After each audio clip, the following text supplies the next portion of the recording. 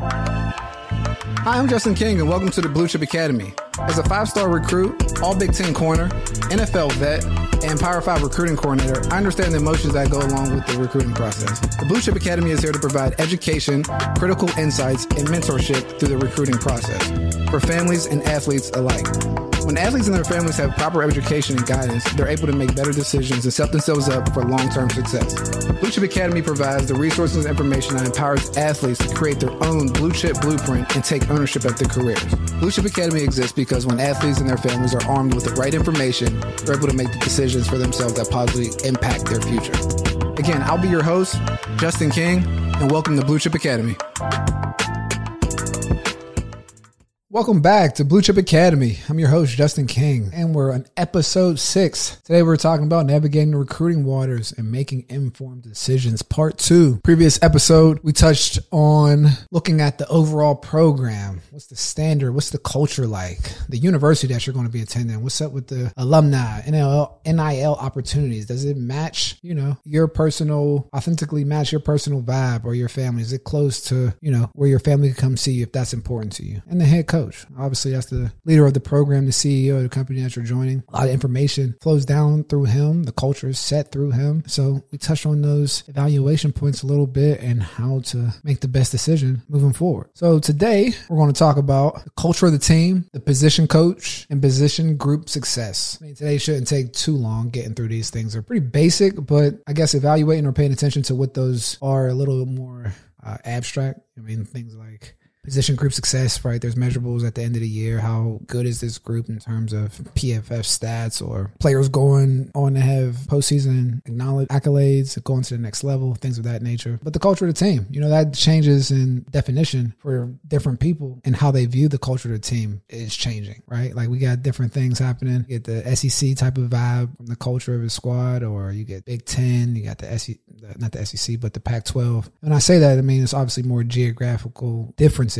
But the cultures of different teams are there, right? When I used to go on my visit to University of Florida in Gainesville, a lot different culture on the team than it was when I went to Michigan and Ann Arbor. So like the different things that you kind of want to look for. So again, obviously it's about being honest with yourself when you're going to these different universities, and like the culture that you fit in. As you're a teenager going to these different places, you don't really understand, who you are, but you're still figuring it out, right? Like you're still experiencing new things. And a lot of times when you're going to these different universities, when you're traveling to go to camps or going on recruiting visits, it's your first experience seeing like these different type of vibes, or being in college is the excitement part, being in the South and being on the West Coast, or being in a new state. All those different things come into it, and sometimes you lose focus on like what the actual culture of the team is when you're going through that evaluation process, and how will you actually fit in there, right? Like what's the locker room culture like? Is it full of, guys from a specific area where you have no idea where they're from? I remember I really liked Texas coming out of high school, and as I was going through like these different exercises and looking at kind of how the previous staff recruited, where they had, the residual value that they got from themselves, right? Like when the coach goes to recruit,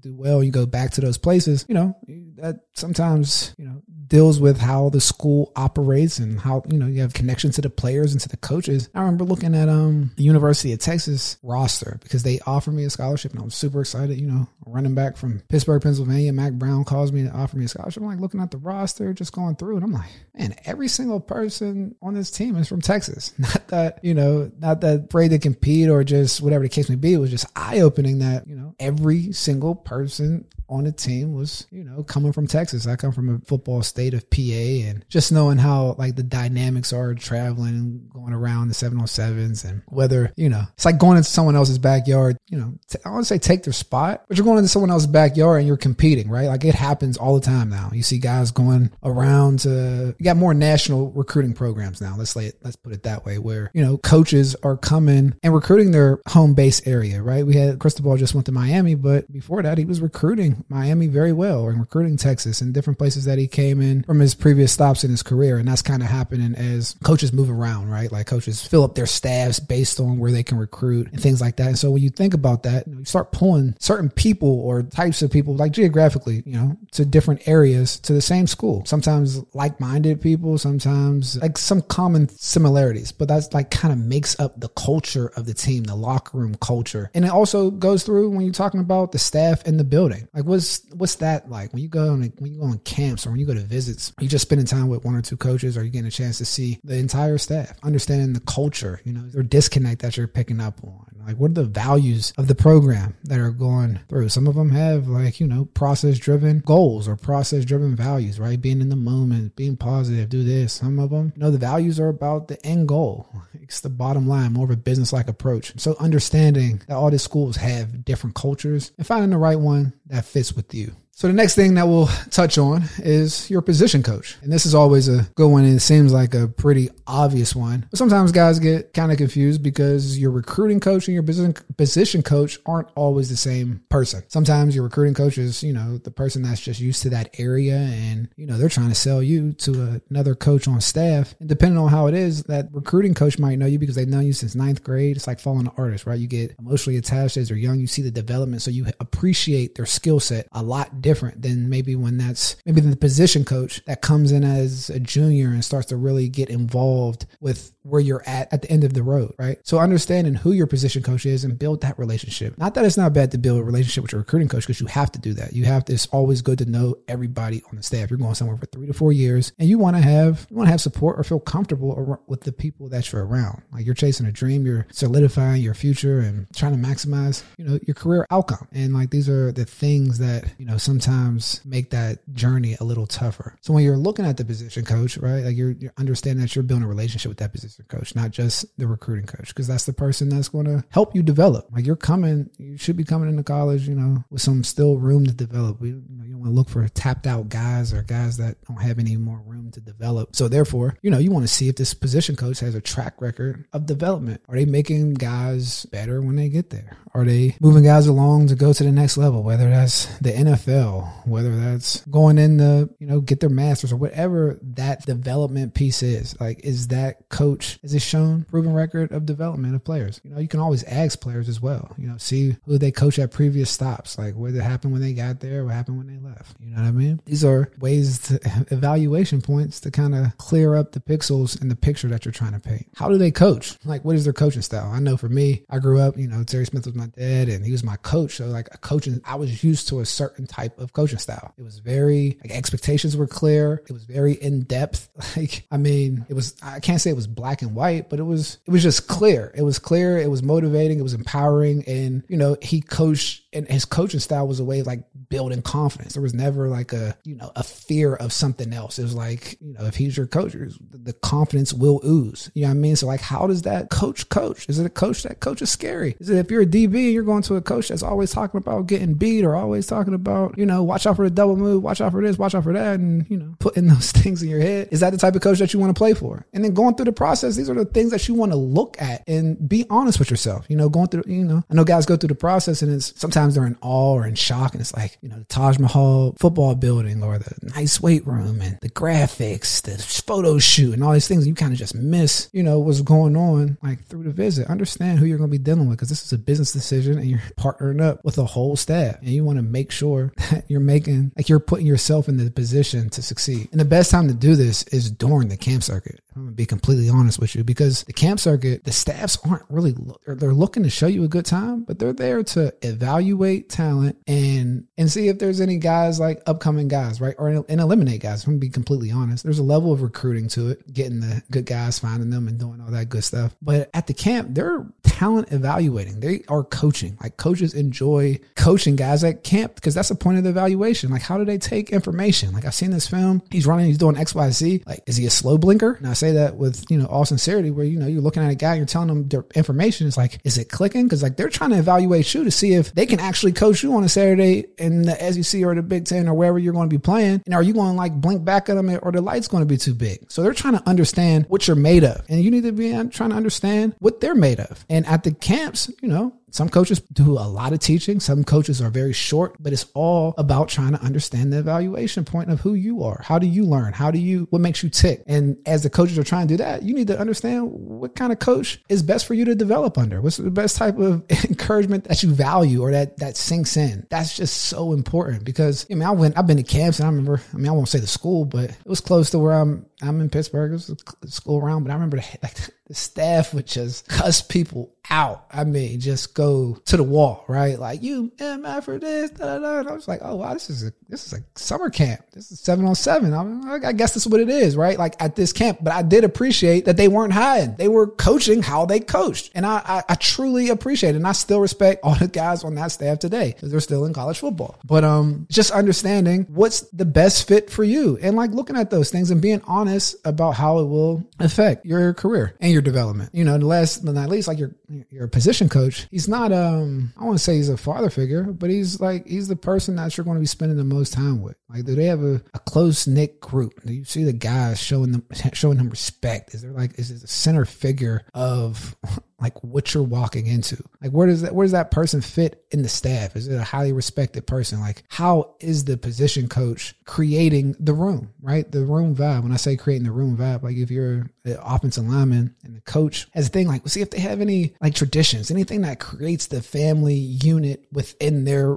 room. See what type of things that the coach has outside of football, right? Like the things that he's bringing to develop you as a man. Like, what is their family like? What have they produced, right? Like, try to look at these things. And at that point, man, you'll be surprised how, sometimes nervousness and anxiety come down because you're like focused on figuring out things what you need to do, right? Continue to sharpen your intel, continue to sharpen your skills and all the like the stressors and different things that come along and anxieties that come along with the process. They slowly wither, right? Like understanding the resources outside of football. We always talk about what's going on, what's the coach here, coach there. And I had situations that when I was at Penn State, and thank God, one of my position coaches had gotten in some trouble up there and had a space and resource for us outside of school, like outside of football, right? Where it was like, again, a family unit and resources like in the town to kind of help us out, and just had that with that relationship, understanding what that person means and like how they're going to be a center part of your college career. The head coach is there, obviously, right? The head coach, you got player development, there's so many people, but that position coach, that's the guy that's vouching for you, in the staff meeting room about your development, how you're moving, and if you're going to play or not, you're going to redshirt. Like this person is going to be the most emotionally attached person to you in the program. So understand, who you're hitching your wagon to an extent. And like that process, again, is best done, through the camp circuit. And then the last thing we'll touch on today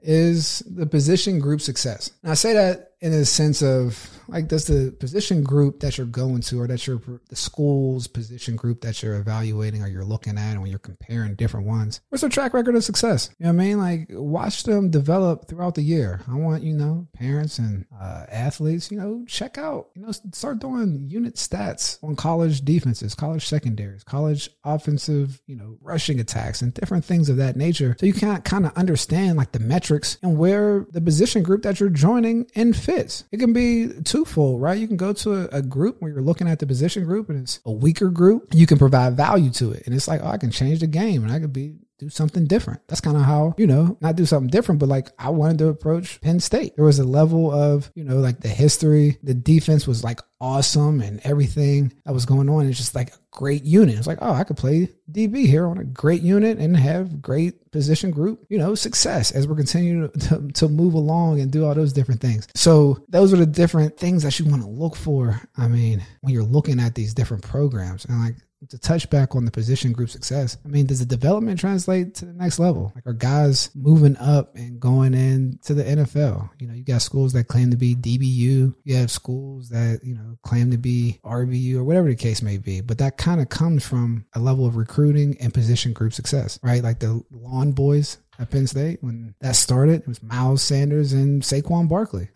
that started a trend of like understanding, oh, this position group at Penn State, obviously there's the history of great running backs like Larry Johnson, Evan Royster, Tony Hunt, Curtis Enos, Blair Thomas. We can go forever. I don't want to, Chris Capoletti. I don't want to forget anybody when this comes out and get a whole bunch of emails, but you understand what I'm saying. The position group success matters, and understand where it fits in your stories. Right? Like the players that come back have success in the NFL. Like, is there life after football? Like, is there a residual impact? I always thought when I was training in Dallas, like I used to train with Mike Huff, the old Thorpe Award winner, and the DBs down there. And I remember they were, there was a pro day at the University of Texas, and like all the DBs went back, to support the guys coming out. And I thought that was the coolest gesture that a group of guys could have to the upcoming group of DBs that kind of followed their path and laid the the groundwork that they came in, whether it's job opportunities after these guys leave,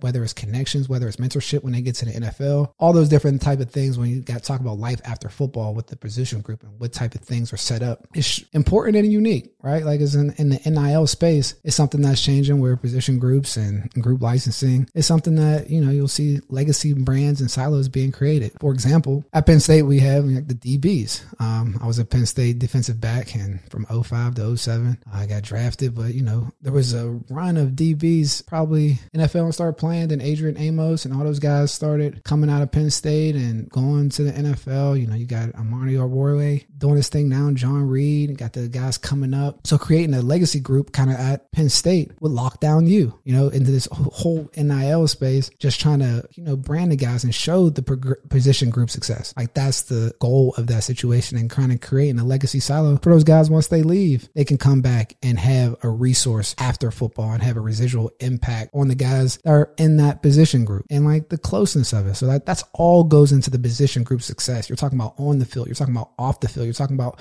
continuity between one another. You guys have the same views on life, all those different things. Because we talk about the culture and all these different aspects that when you're picking a school, a lot of times you have to be honest and you have to sit back and just watch and see where it fits. I remember at Penn State, and it was different other places, but it wasn't cool at Penn State when I was there to not go to class, right? Not that it is now, but it was when I was there, guys going to class, being considered dumb or not showing up and being having a level of professionalism and, level of professionalism about yourself. That just it wasn't the culture.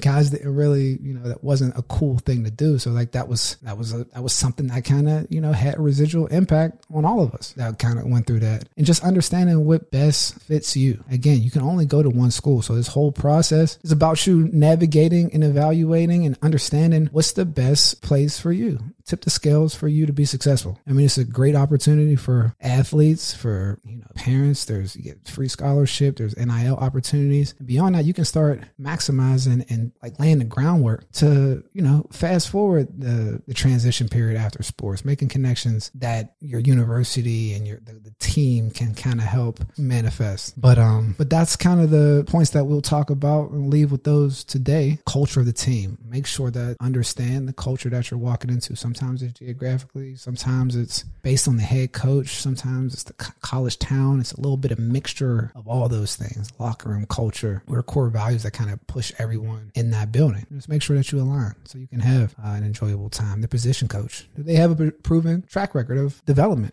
Can you fit with their coaching style? Is that something that you can see yourself doing for the 3 or 4 years? Do you respect this person enough to take them, whether it's yelling at you or correcting you? Is you going to be defensive? Is it someone that can relate to you? Do they have a family within their unit? The guys on the team now, do they respect them? Listen to how they talk about them. Listen to how they move around them. Just pay attention. And the position group success, understanding that there's different aspects to that, right? Like life after football, the residual impact of being a part of a group, the week by week development. When you're watching these teams, see how the whole squad is progressing. These are groups of guys that you're going to be walking into. Players that have come before you. Are they having success in that position group at the next level? Was that maturation period that you saw previous to them leaving the college? Was that something that fits your goals and your dreams, what you want to do in college sports? So that's kind of where we'll leave it today. Remember, you can only go to one school, get in the captain's seat, and understand this is the journey, right? Everybody has a different journey. Just keep sharpening and just make sure that your blue chip blueprint is together and execute it.